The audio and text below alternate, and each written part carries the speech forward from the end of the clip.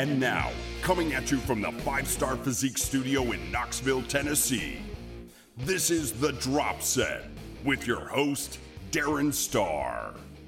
Hello, happy Friday, everybody, and welcome to episode 94. I actually knew the number this time when we were starting off. How do you like that? It's like I've almost done my homework or something like that. This is a big Q&A episode, so we've got the raffle going on right now. It will not be wrapping up today, so I've had some good entries, and actually I've got more messages from people than I will probably use today, so I may save some of those for Monday, but I want to put in a big push, and let's get a bunch coming in over the weekend. Let's make Monday's episode a big-ass one with a bunch of questions. So once again, I'm soliciting your contributions for questions for this, and I'd love to have them verbally. So call the call-in number, 865-518-2974. Go to thedropset.com or 5starphysique.com and click on The Drop Set, and you will see on the page there that says, hey, this is my podcast, and here's the call-in number. And if you go there from your phone, the link is clickable. You don't have to pull up your computer. You don't have to remember the number or anything. It's just right there. Click on it and place a call and leave a message and be heard. And you know what? I've had a couple people say that they were afraid to call in. I just don't want to sound stupid. And, you know, I had somebody who said that. That person, he or she, will remain anonymous for right now. They sent me an email and said, I just don't want to sound stupid. I'm like, I turn on the microphone and I sound stupid for almost an hour at a time twice a week. So come on, give me some company. You know, you can sound stupid. I don't care. Nobody else cares either. And I mean, you probably won't, but if you do sound stupid, it'll just let everybody else know that it's okay. And then they can do it too. So, you know, somebody open the floodgates. But so far, everything that I've received sounds perfectly fine by my ears. I have no concerns about any of it. So, everything's good. So we got some good questions here today. A quick weekly recap for me. It is Friday. I'm going to post,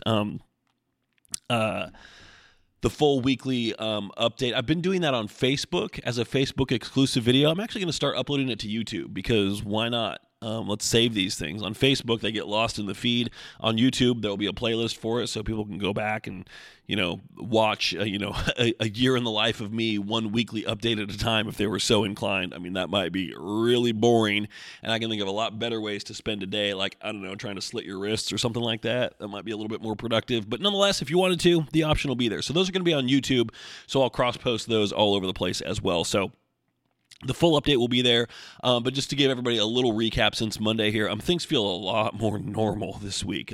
I had a post that just went up on Instagram, and my caption for that said, what was it? It said, rested, rebalanced, and refocused, which is just about right. So I took this last weekend off pretty much completely, and then the week shook out like this. Monday was shoulders. Tuesday was arms, and Tuesday night was a cheat meal, scheduled, planned. Wednesday then led into back, and that was my first day off from fasted cardio because I wanted to get the calories from the cheat meal in there, and then rather than start to burn through those on cardio, I just kind of wanted to let everything sit in my system a little bit. So I had breakfast, went and crushed a really good back workout, and then did some post-workout cardio after that, and then took Thursday off. Yesterday was off. So I'm going to be taking one weekend day and one weekday off each week. So Coach has me lifting 5 days a week. She wants me to take 2 rest days. I'm like, all right, cool. We'll see how it goes. So I did fasted cardio yesterday, no lift. And man, I tell you, that day was delightful because I was really efficient with work. I got a chance to just kind of, go about my business. I was at home all day. I don't think I left the house until the evening. And then had the second cheat meal of the week scheduled for last night. And so took advantage of that. The third one will be this coming weekend. So that's the current protocol Coach has me on. Is we're keeping macros fairly low, but working in a few regular cheat meals to help deal with cravings, et cetera. And I've been doing a pretty good job on the numbers. So not going totally ham on the cheat meals. Although last night I just did not feel like I could eat enough. Like we went out... we were picking up somebody from the airport and then taking them to dinner. And I mean, the airport's like 15 minutes from the house, so it's no big deal. And then we were getting there right around 5 o'clock traffic, so it just kind of made sense. Hey, let's eat somewhere around here rather than try and fight traffic coming back through and bringing him into town and dropping him off. So we went to a place by the airport, and they bring bread to the table. I'm like, all right, cool, we'll do that. And then let's order an appetizer. So I got me some fried pickles. I'm like, burger and fries, please. Let's do that. Give me a side salad as well. Yep, okay, cool. Oh, dessert? Sure, let's do that. And I mean, it's not one of those things where a little while after dinner, I was like, okay, I could. It's like as we were leaving, I'm like, I'm still hungry. I can still eat. That's it? That's all we got? Okay. And also, I had a beer, which was the first one of those I've had in probably about 5.5 months. So that was delightful. And, I'm good for about one beer at a time. I know a lot of people that can drink, like, I had 4, 5, 6 beers. I don't know how you do that. I don't know how you fit that in your stomach, especially on top of food. But it was delightful. It was a really good night. And so I woke up this morning absolutely starving. And actually, I said I was rested, but man, I slept through my alarm. So I'm sleeping like a champ these days, which is kind of nice. Slept through my alarm, so I missed fasted cardio, which was a bummer because my goal was to hit that and then go do legs and come home. So instead, I slept through that, ate, went and did legs, and then did post-workout cardio for the same duration instead, which sucked. But good burn there. My Fitbit has me on track. Oops, I forgot to tell it that we were no longer doing post-workout cardio, so it thinks I've been doing it for 2 hours and 50 minutes. That's going to impact my burn for the day a little bit. So, yeah, it says I'm close to my caloric target already. Not quite, I don't think. Yeah, and then, let's see, today's Friday, so tomorrow will be Saturday chest workout, and then going down to my wife's parents' house, and we'll be doing some cleanup down there. The house is empty, so we'll be doing a little bit of packing, sorting, organizing, that kind of stuff. The next step is to get that ready for an estate sale. And then Sunday will be a rest day and probably cheat meal number 3 to close out the week. So check in with Coach tomorrow. We'll see what she says. Hopefully no big change in plans regarding cheat meals. Hopefully macros going up a little bit. Fingers crossed for that. We'll see how it goes. I've been staying off the scale, at least not every day. I checked it yesterday, and I was down 7 pounds from the last time I checked it. So, without trying to kill myself or anything like that, just doing modest cardio and just not eating like a jackass, things have kind of regulated a little bit. So I'm back down to about 207, 208. So I was up at about 215 towards the end of my rough week. So things have really kind of stabilized there. So anyway, that's me. So let's do this. Let's go ahead and, one other thing about the cheat meal last night. So we went to this place, and, we've got our hostess, server.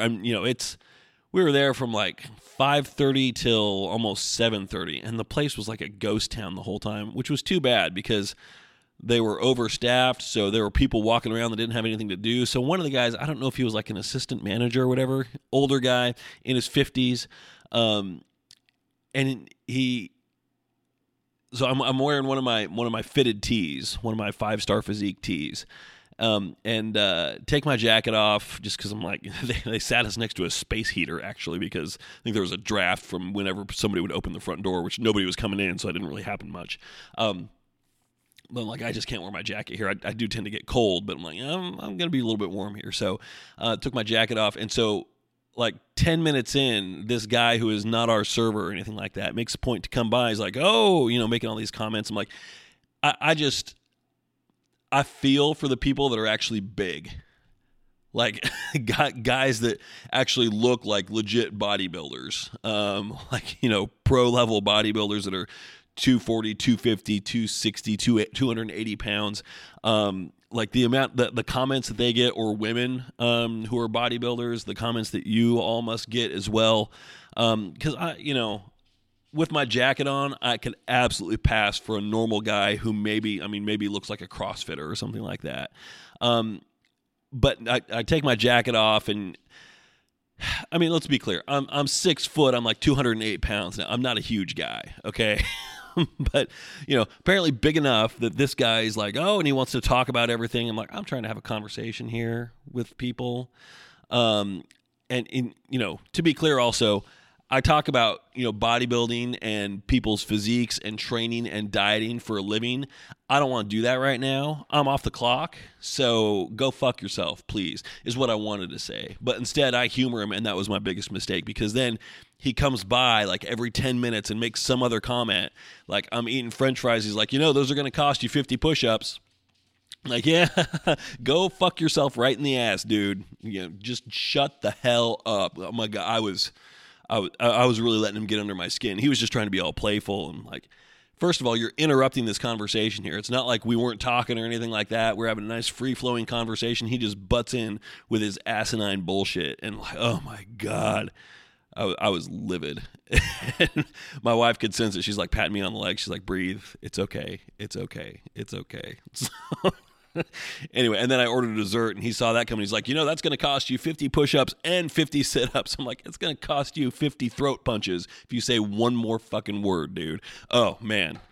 So I've explained my thoughts on profanity here, like only when called for. Boy, it was really called for right there. So anyway, little story for you. So let's do this. Let's take a quick break for social media promotion. And I strongly encourage, by the way, if you're not following me on social media, hit me up: Instagram, Facebook, Twitter, Pinterest, YouTube. Lots of content going up there. All of it's getting funneled into the website as well. So if you click on if you go to 5starphysique.com, on the front page, there's a little horizontal ticker that scrolls that has my latest 5 posts.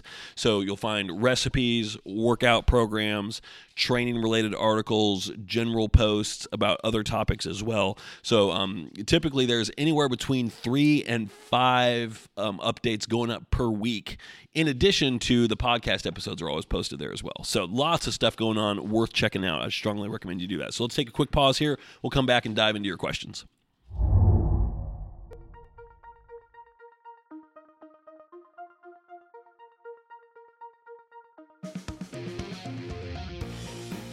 Follow Darren on Instagram at Darren_star to see client profiles, updated workout plans, and tips and tricks on training and nutrition. And we are back. I had somebody ask me, like, why do you pretend like you're pausing for commercial breaks? I'm like, I'm not pretending. I'm actually like legitimately taking a break. So part of it is I have really bad vocal technique. I speak from my throat and not from my diaphragm, which I should really learn how to fix that. But instead, what I try to do is avoid talking for an hour straight. So I try to break things up a little bit and not record all in one fell swoop, but record like that intro was about, 12 minutes? And now we're doing this segment here, which will probably be the rest of the show, but it's just give me a chance to break things up a little bit. That's the idea there. So, let's see here. A few questions that were not submitted verbally, but rather through social media, which is totally fine, but does not enter you into win in the raffle. So that's my way to get people to do what I want. I'm trying to funnel everybody in through voicemails because I think it's way more interesting when we hear other listeners. So Lisa had questions about water intake, like why is water intake, we all know that we got to do it, but why is it important with respect to bodybuilding? What loss does it play in what role does it play in fat loss or muscle gain? That's a tough one to answer. So somebody who has a PhD in organic chemistry would probably be more qualified to answer that. What I can say, and this is, so again, my whole my approach is to, try and understand the science, but not get too buried into it and not just go the total bro science route, but also pick elements of that intelligently that have a reasonable and practical application of what we're doing here. So trying to find the common ground there. So I am not the guy to give you a thoroughly detailed science-based explanation on why. But what I can tell you is, as bodybuilders, first and foremost, we can, I think, pretty safely call ourselves athletes. And as such, our needs are different. And a lot of it has to do with, fluid loss. We sweat a good bit on an average day. We're doing cardio, we're doing a lift. If you're doing it right, then yeah, you should be you should be losing some fluids via sweat. So part of it is to replenish that, but also part of it is to aid in digestive performance as well. So your gut, or specifically your intestines, the solid liquid balance of stuff in there as we try to get waste out of the system, has to be such that things can actually move. So fiber intake is important for that, but fluid intake is important for that as well. Muscles get saturated with fluids as well. So, one of the things, especially when I'm low carb, one of the things that I like to do is increase my water intake, because when you do that, it just helps with fluid mobility and helps, get a pump so that you can feel things a little bit better. So if my water intake is off, like it was for peak week, deliberately so, pumps were harder to come by for sure. And you can make up some of that with carbs, like on the day of the shoot. I'm doing a little pump up beforehand, and then I'm performing movements during the shoot as well. I'm eating during the shoot as well, and then I was afraid to smile because I'm like, I got shit stuck in my teeth, I'm sure, but doing that instead of fluid. So it helps with that. And the other thing that the part B of Lisa's question was, some believe that water should not be consumed when eating, that it can hinder digestion. Is there anything to that, or is it bro science? I'm a believer in that. Not to the point of, oh, shoot, I just had a sip of water, so now I need to wait another 8 minutes before I can eat. But I do try to cut off my water intake 5 to 10 minutes before eating, and then let the food sit in there for 5 to 10 minutes after I'm done before I resume with fluid intake after that. I have found, and this came from a coach that I had previously, who was, that should be another episode where I go over all the coaches that I've had previously and some of the bullshit that they came up with. This particular guy, I'm not ready to call out anybody by name yet, but he was like Mr. Supplements. Like the amount of stuff that he recommended was like $450 a month just in over-the-counter supplements. It's like, holy shit. And his plan, the way that he wrote it out, so it was all just like in an email, like typed out, here it is, was just so devoid of detail. I'm like, I have 4 pages of questions for you because this is just so haphazardly thrown together. That's like, what? I have so many questions, so many things that are just not covered in any level of detail whatsoever, making a lot of assumptions. I'm like, I do this for a living. I don't understand some of the acronyms that you're using here, so help me out. But one of the things that he said, and it kind of put this in my head, and I've kind of followed it off and on since then. And have I noticed much of a difference? When I'm more mindful of it, yeah, I think I have. It's just things seem to move through my body and through my system a little bit more efficiently and a little bit more predictably. But he said, no water intake 10 minutes pre or post food. And I'm like, all right, cool. So I am a believer in that. I am also not one to say you must do that, but I would say give it a shot and, draw your own conclusions. But I am personally a believer in that, yes. So let's see, Dwayne from the UK, who can't call in, fair enough. Similarly, I'm not going to ship anything to the UK. So his question was regarding overcoming gym confidence issues and being worried about free weights, only lifting light weights, etc. So gym confidence issues, this is a big one. And I encounter this a lot, and I was thinking about it today as I looked around the gym when I was in there grinding out my post-workout cardio, and I'm like, you know what? And I go to a gym that's moderately hardcore. A lot of competitors go in there. But, boy, there's people from all walks of life in there. And I would say probably 50 to 60% of the people that were in there when I did a quick glance around the room would probably be people that you would say were, out of shape or actively trying to get in shape for either the first time or, maybe just regain some of their conditioning or something like that. But not people that you would say like, wow, they work out, but people that are trying to get there. So first of all, if you have gym confidence issues, just understand that you are probably part of a population that is much larger than you suspect it is. The people that tend to make you think about those confidence issues. The people like, I've been told that I am intimidating in the gym, which makes me laugh out loud. I mean, I have whatever the male equivalent of resting bitch face is. I know that. I'm also an introvert, so I avoid eye contact with everybody, which makes me probably seem like an asshole. And I guess I look like one too, just because I've got a serious face. But then, there are a few guys they'll come up and talk to me, and I'm all smiles and laughs, just because I know them. So, but I've been told by some people that I look fairly intimidating in the gym, but that is not me.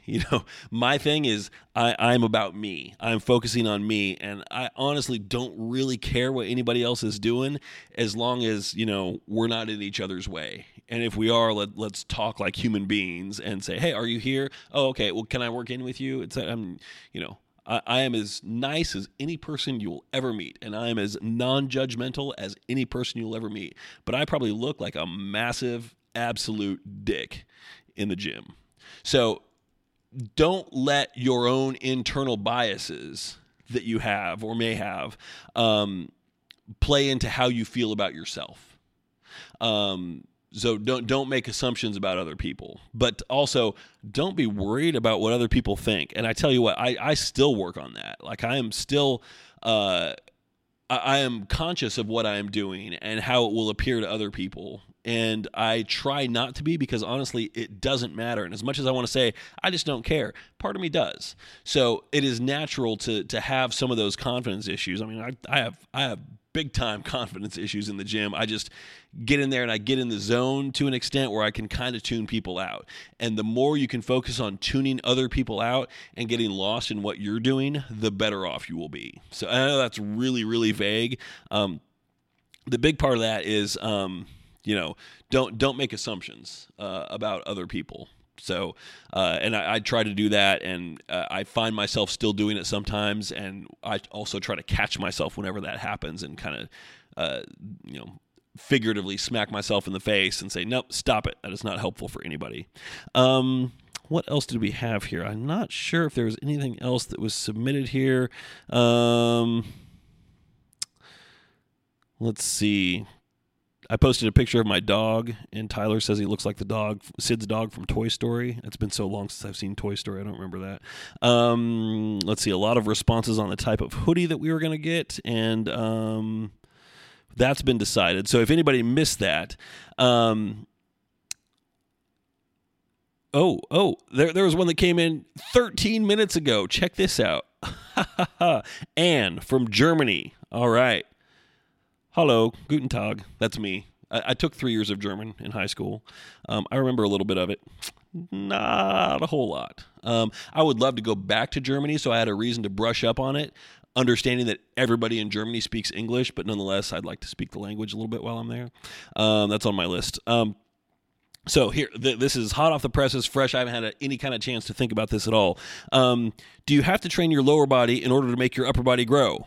And she's thinking about testosterone production, et cetera. Of course, in case of overall symmetry and conditioning, absolutely. And just asking since, broke your ankle and won't be able to train lower body for a while. Oh, no. I have one word for you. Brazil. Seems a little weird, right?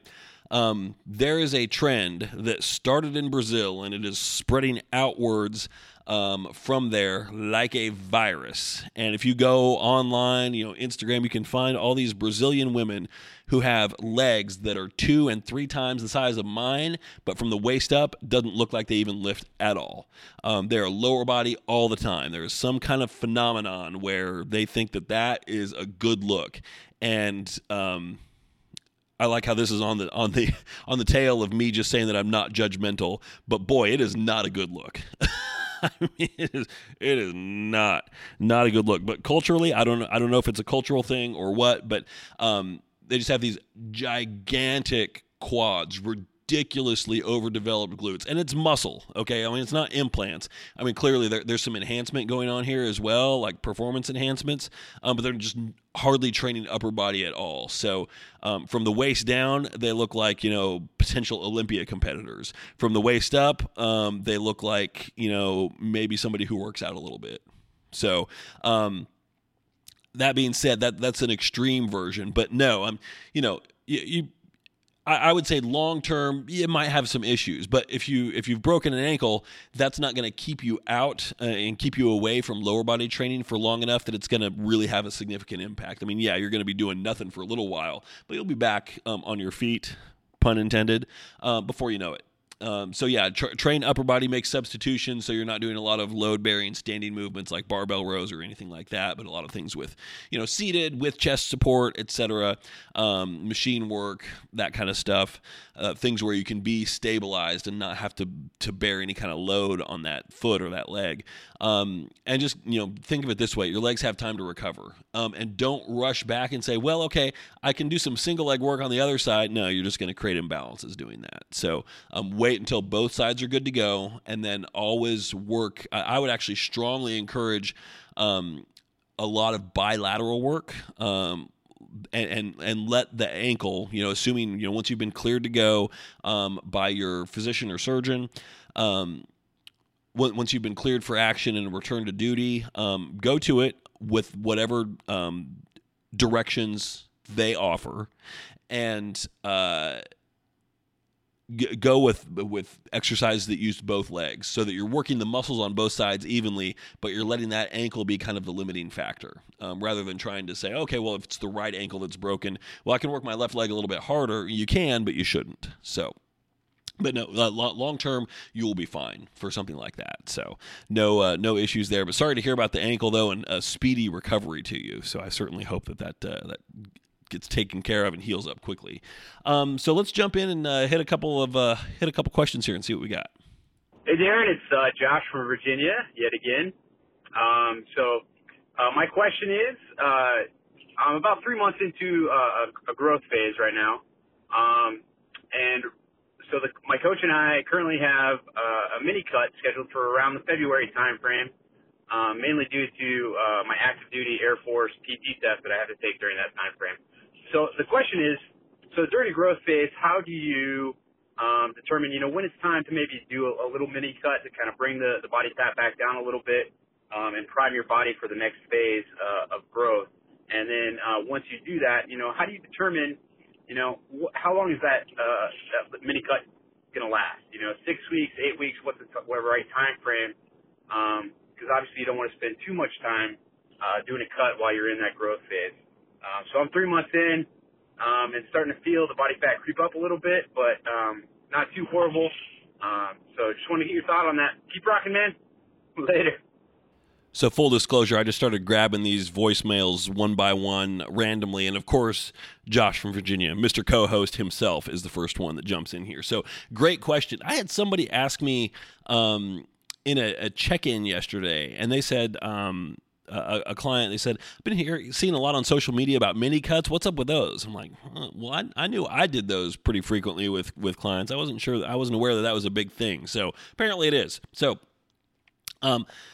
good question though. Good question. So clearly it's a hot topic. Apparently, I was just oblivious to it being a hot topic, but it's good. It's good to have a discussion about it. So, let's take the big picture answer first. How long should a mini cut be? And of course, you know what the answer is here. So let's all say it together on 3. 1, 2, 3. It depends. Of course it does. So, what is the ultimate target? What is the big thing on the calendar that we are working towards? I guess if I was going to try to be as general as possible, the mini cut should be as short as it can be while still accomplishing the goal that we want it to, which is typically just clean things up, take a little bit of the edge off of some of the fluff that's accumulating here. So, how long should it be? I will typically program one for,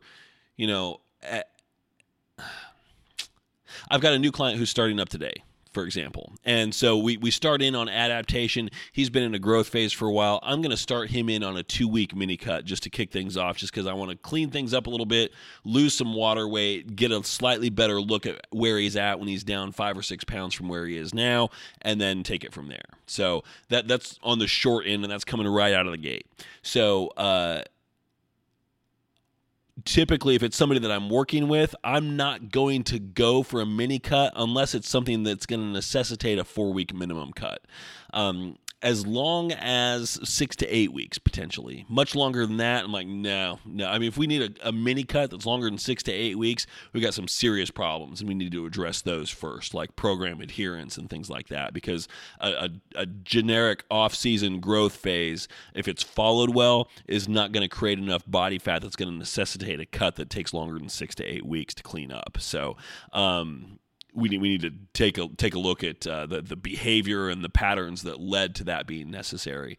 So I always look at, what is the ultimate target? Let's just say hypothetically it's a show that's in August of next year. I say that because that's what I'm contemplating right now. So we are at this point, you're looking at a mini cut for February, which is interesting because if you're 3 months into a growth phase right now and you're looking at a mini cut that's going to start in like 2 months, I'm like, I don't. I think you could probably do something to fend off any kind of a mini cut just by, hey, let's keep our macros up, but let's increase our cardio a little bit, and just cycle some more calories through your system, keep things relatively clean, keep it tight, see if we can just maintain this growth phase throughout that whole duration. So that way we're not necessarily interrupting things. We still have, a good amount of calories coming into the system.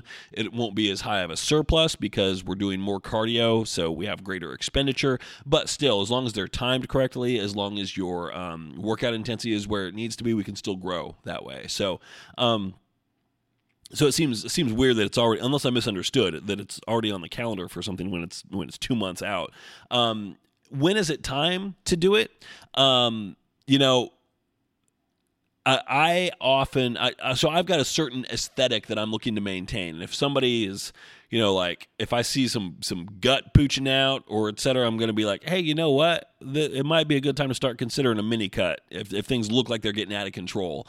I don't go by numbers. I go by look on that. And conversely, also, I will solicit feedback from clients. And one thing I often ask is, how are you feeling? How comfortable are you? I think getting uncomfortable during a growth phase is kind of necessary to some extent, but to some extent. And there's an upper limit on that. Somebody that I'm working with right now, we just started a mini cut last week because she said, my pants are starting to not fit and I can't afford to go out and buy all new pants. I'm like, all right, that's a pretty legit reason for me. So let's do it. And so that's going to be a 4-week mini cut. It also happens to coincide with this break between holidays, which is great. So then we'll wrap it up just in time for Christmas and, it'll be good. So just have to survive the holiday season with parties, etc. But I think she can do it. So that's my thought there. So it shouldn't be something that requires. I mean, I would say 4 weeks is probably about right. If we get into 6-week territory or even 8 weeks, I'm like, what did we do? And then why is this? Oftentimes I might say, let's go with a 4-week mini cut here, and then 4 weeks into it, when we should be looking at turning the corner and we're not quite where I expected to be, I'm like, what is wrong?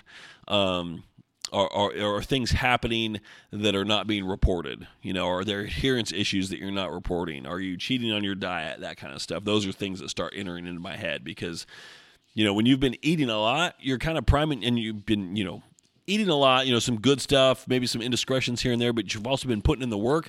You're priming your body to be able to be ready for typically a pretty good quick drop. So I expect to see that when we're doing a mini cut usually. And if we don't see that, then we kind of plateau right out of the gate, like something is off. And I don't know if it's training intensity, if it's accuracy in reporting, or what. So those are the kind of things that I'd be looking at. But great question.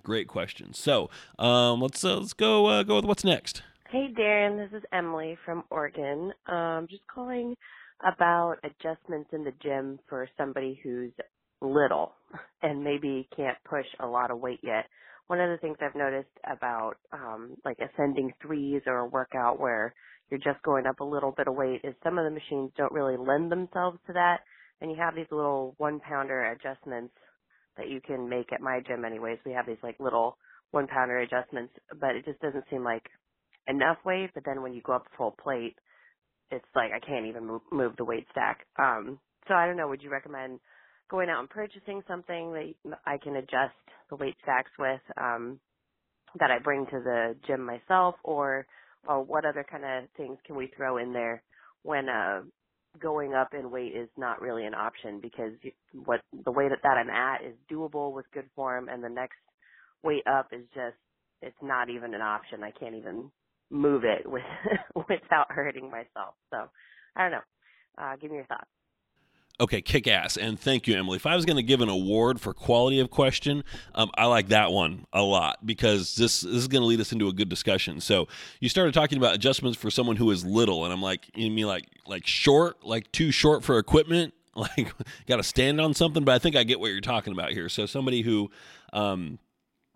you made it pretty clear about adjustments for weight, and you said for things like ascending threes. So let's talk about ascending threes quickly here for those that aren't familiar. So I do have a workout program available on the site. If you go to 5starphysique.com, click on workout plans. One of them is Intro to Ascending Threes, and so this uses the Ascending Threes protocol, and the way it works is like this. So you'll think of it as kind of like the opposite of a drop set in some extent. So you're going to do, let's say, 4 sets of 10 of an exercise, and let's say you're going to do, we'll go with,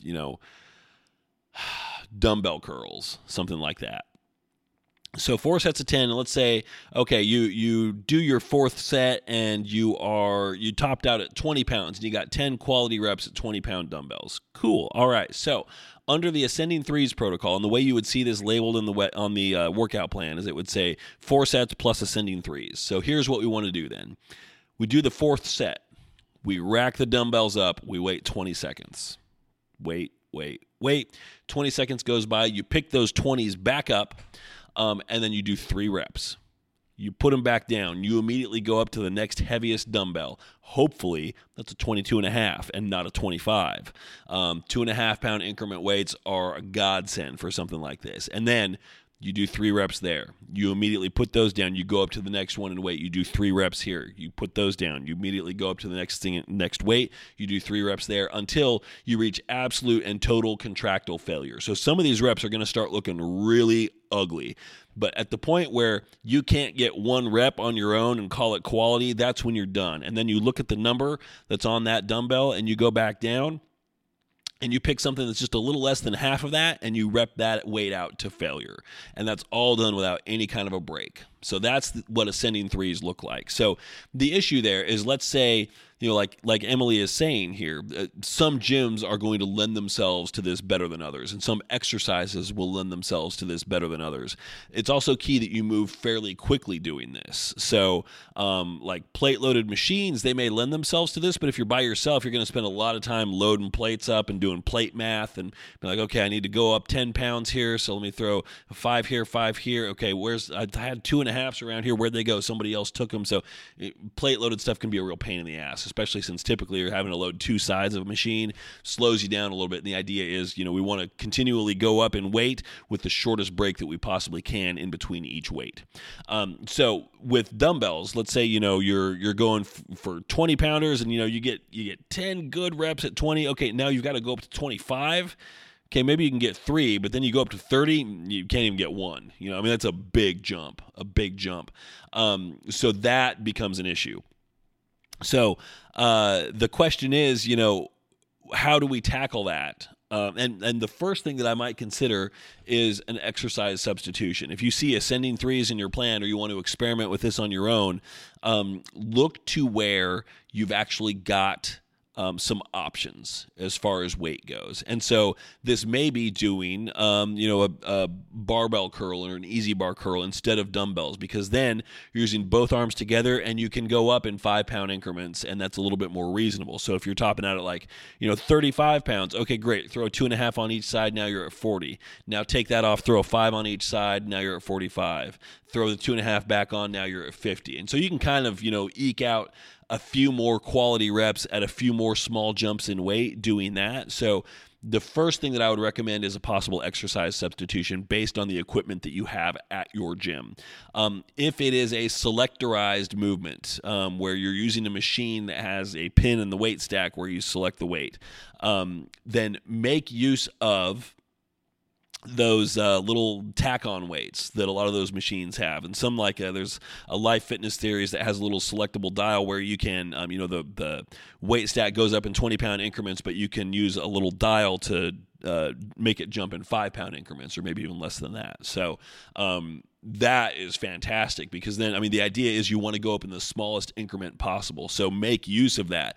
So if you're pushing something on a selectorized machine and you're pushing, 90 pounds, great. Use that dial, take yourself to 95, 100, 105, 110. And if you get in, like, man, I can bang out 3 weights for like 10, 11, 12 jumps in weight. Great. That is awesome. As many jumps in weight as we can hit, the more productive it's going to be. And then don't forget that drop set at the end. Now, you had a great question here, and I probably wouldn't even have thought of this unless you asked it, but possible purchase things to bring in. Yeah, so first of all, I always question the wisdom of carrying things like this into the gym just because, first of all, they are by their nature, their weight, so they're heavy, so they're kind of sucked to carry around. Also, some gyms, it depends. They're going to be highly suspicious of you bringing stuff in, and a lot of times people don't want, like Gold's Gym around here, they don't want people bringing in their gym bags on the gym floor. I always said, middle finger, screw you guys, I'm doing it anyway, and nobody ever called me out on it. But they said, things disappear, people steal stuff out of here. I'm like, who's going to steal dumbbells? I mean, you dipshit or what? I mean... I realize that people do stupid things, but come on. You can check my bag if you want. I don't care, but I need my bag. So be mindful that some gyms will be open to this. Like, sure, you can bring your stuff. And some gyms will be like, nope, no outside equipment. Like a movie theater doesn't allow outside food or drink. So check with the front desk and just make sure before you go out and start buying stuff. Like, hey, I want to bring in some like weight additions. Is that frowned upon? Is that okay? So a couple of options here. The first one would be if you go onto Amazon, and let me do this right now just so I can give you some accurate numbers on pricing. So this is a slightly more expensive option, and it's not universally going to work. But there are these things called plate mates, which are, let me try and spell that correctly here. Okay, what do we need to search for? There we go. Plate mate without a space. So these are magnetic things that you can stick on dumbbells, and you buy a pair of them. They're 1 1/4 pound each. And so like a set of them here, Amazon Prime, they're hex shaped, 1 1/4 pound magnetic hex weights per pair, $35. Now for dumbbells, if you want to do an exercise both sides together, you'll need to get 2 pair of those. So you're talking $70. So, and that's to basically turn your rack of dumbbells that are in 5-pound increments into a rack of dumbbell that goes up in 2.5-pound increments, which is a great utility. So if you've got the cash to blow, cool. Keep in mind, some of the plastic or rubber-coated dumbbells, these things will not stick to. So depending on the dumbbells that you have, and if you look in the reviews for a lot of these, they will say they'll say whether or not they stick to certain dumbbells. So. And if you have a little test magnet you can bring with you, and you can just see if it sticks to the end of the dumbbell. If it does, you're in business. If it just falls off, then you're screwed. So plate mates are a good option. And I used to have a set of those when I was training in person, just because it was in a small studio that only had things in 5-pound increments. I'm like, that ain't good enough. So now another thing is... if you are a baseball fan, you are familiar with the little weighted donuts that they put on baseball bats that they'll use for, like swinging warm-ups. Those also just happen to fit perfectly on Olympic barbells. So, and you can get those in 6, 8, 10-pound increments. Ounce, 6 ounces, 8 ounces, 10 ounces, 12 ounces. They all fit on... They'll fit on an Olympic barbell. So that's a great way, especially like if you're benching and like you can't manage a 5-pound increase, but you might be able to manage a 2.5 or a 3-pound increase. Okay, cool. That'll get you there. So that's another option. Not super practical for this, but just as far as a way to implement shorter, smaller increases in weight, that's another way to do it. But plate mates are the most realistic option. But I would say the bread and butter solution for this is going to be just some smart exercise selection and substitution. All right, what's next? What do we got? Hey, Darren. It's Erin from Serena, Illinois. I think I have a pretty good question. So what is the ideal cheat meal for bodybuilders? I hear a lot of people like sushi. Some people like a cheeseburger. Personally, a burger and fries always seems to do the best for me. But I just kind of wanted your input. So love the podcast and talk to you soon. Bye-bye. All right. Thank you, Aaron. First of all, you're wrong. That was a terrible question. How dare you? I will be the judge of what is a good question here. I'm just kidding. That's actually a really good one. I like that. So an ideal cheat meal. Yeah. So the two that you hit on there, I would say that's pretty common. And, my coach in particular, she has told me, like, cheat meal, here are your options: sushi, burger, and fries. I'm like, that's it? Okay. Burger and fries it is then, because sushi, that's not a cheat meal. That's like a POW meal. It's like something that they would feed me if I was a prisoner of war somewhere. No, thank you. No, thank you. I will take a pass on that. So yeah, not an option for me. I know a lot of people like that. Great, more power to you. It is a great cheat meal if that floats your boat. For me, it just makes me think of wanting to throw up. So no go. Burger and fries, yeah, absolutely. So what are the elements of a good cheat meal? So the things that we want some kind of protein in there. Just because what I'm looking to avoid is having just carbs and fats, or just carbs or just fats in your gut all at the same time by themselves with nothing else in there, with no complete protein to get digested into the mix. So some amount of protein. Now, it doesn't have to be a full serving. If you're a guy and you're typically averaging between 40 and 50 grams per, you have a cheat meal that has 20 to 25 grams, cool, that's fine. Don't knock yourself out and say, like, oh, well, I've got to get a double burger just so I get enough protein. Don't worry about it. We want carbs. We want a lot of carbs. We want a good bit of fats. I'm a big fan of working in some saturated fats as well, so therefore cheeseburger is really good for that. I'm also a big fan of sodium. Let's work in a little bit of a sodium bomb here, just because sodium helps with muscle contraction. And what we're trying to do from a cheat meal is a few things. The first, and I think one of the things that people really think of, is just it's your sanity meal. It's for your mental health. It gives you something to look forward to. It's a little carrot that's been dangling out in front of you all week to kind of urge you into a state of compliance. And so great. Now great, I did all that stuff, now give me this, that kind of thing. And so okay, great. Now there's nothing physiological about that. That's all mental, which is not to discount it, but it doesn't factor into what makes it's not part of the equation for what makes something an ideal cheat meal. So what we're looking to do first and foremost is we're looking for a caloric spike. So especially when you're on a deficit, the goal here is to get a caloric spike to help raise your leptin levels, which is going to help your overall metabolic functioning. So the longer you diet, the slower your metabolism gets, unless you provide in a spike through either a refeed or a cheat meal like that. So we've got to get a caloric surplus. So if you are taking out a meal from your plan that is typically 300 calories and you're replacing it with a 450 calorie cheat meal, you aren't really doing shit. You're not getting any kind of significant leptin spike, which is not to say you have to replace that with a 2,500 calorie meal, but it's got to be a significant enough bump that your body will know the difference. So that's the other thing is, we've got to make sure there are enough calories in there. Beyond that, I want a complete protein. I want a lot of carbs. I want some fats, and I love some saturated fats in there. I want some sodium. So the other thing that we're looking for out of this is performance. And it's going to be a short-term performance boost. But you take in some calories like that, there's two ways that this could play out.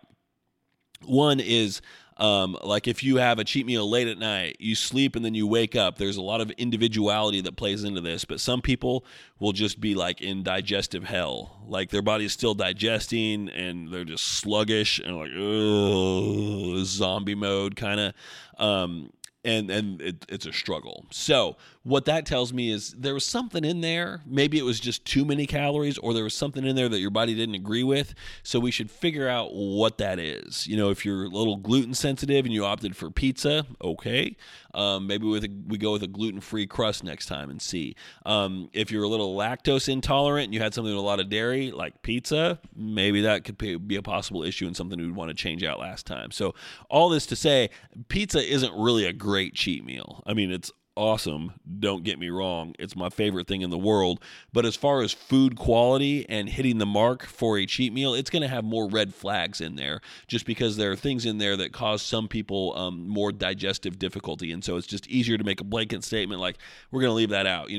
Gluten and dairy, yeah. So we get a burger and fries, so we've got gluten in the bun, we've got dairy and the cheese on that, but they're in more limited quantities rather than a pizza, which has loads of both. So, and again, it depends on how sensitive you are, if you are at all. If you're not sensitive to it at all and you can knock out a pizza and feel fine the next day, all right, cool. And, you know, I consider myself in that category, but nonetheless, I followed Coach's orders and stuck with it. Every cheat meal during my prep was burger and fries. So, but we're looking for that short-term performance boost as well that comes from the calories. And one of the things that I'm looking for in that is sodium, just because sodium helps aid in muscle contraction, especially if you have higher concentrations of it in your blood, assuming you don't have any kind of medically necessary reason to keep your sodium levels moderate, like a history in your family of hypertension, heart disease, etc., things like that. So if you don't have anything like that, great. You should be on a relatively high sodium diet most of the time anyway, like a little above average. And then if we throw in a nice spike, something like this with, you know, some really salty fries, some really well seasoned food, that will help as well. So those are the things that I'm looking for. So yeah, sushi, good. Burger and fries, great, absolutely. Anything else on top of that, like if you go for a like a sugary dessert, not necessarily a problem, but not necessarily helping us in a biological way, but in a physiological way. So that's my approach. So. And the one thing that I tell people on cheat meals is, you know, avoid stuff that you know disagrees with your body. I have somebody who, you know, she knows whenever she eats bread, she pays for it for several days. So what happened on Thanksgiving? She had bread. Okay, cool. Well, now she paid for it for several days. And I'm like, you know, the analogy that I make there is you're going to write that check. Are you going to be okay when somebody cashes it? You know, writing it's the easy part. How are you going to feel once they cash it and you check your bank account after that? So same thing here. You know, you're going to eat that bread. How are you going to feel afterwards? And if you're like, you know what, I'm going to feel like crap, but it's worth it, you make that call. So it's not necessarily going to impact your performance, or I'm sorry, it's not going to impact your progress in the long term. It may impact your performance in the short term, which may get in your head a little bit and you start beating yourself up. Oh God, why did I do that? I made a stupid decision. I feel like garbage. And now we start down an unproductive path, which kind of snowballs. So that would be know yourself, know your body and what it responds well to and what it responds adversely to, and then know your thought patterns and your self-criticism habits as well. And if you know that, you know, your overall mental health and your opinion of yourself is going to be better when you physically feel better, then I think it's definitely more important to avoid things that cause interruptions in a cheat meal. So avoid those foods that you know your body doesn't respond well to. That's my overriding advice that I give to clients when it comes to cheat meals is avoid the stuff that you know throws your body for a loop and, you know, that you don't digest, don't process well, have a sensitivity to, anything like that. So, man, those were some good questions. So I've got a few more in the tank. I'm going to save them for Monday. So call in over the weekend. So today, Saturday, Sunday, early on Monday might still make the cut, and let's see what we can do. Let's see how long you can get me talking on Monday. So call in 865-518-2974. Let's get some more entries in here. Let's thin the ranks a little bit for this raffle, but we've got more coming here. We'll do it on Monday. We'll knock all of them out. So keep me busy on Monday. Load me up with some questions. Let's see what we can do. I will wish everybody a fantastic weekend. I hope everybody stays productive on their plans, doing whatever you're doing. Don't forget to relax a little bit, enjoy some family time, go catch a movie, be a normal human being, do all that kind of stuff as well. So in the meantime, peace out until Monday. I'll check in with you all back then. We'll finish off this Q&A blitz and close out the raffle as well.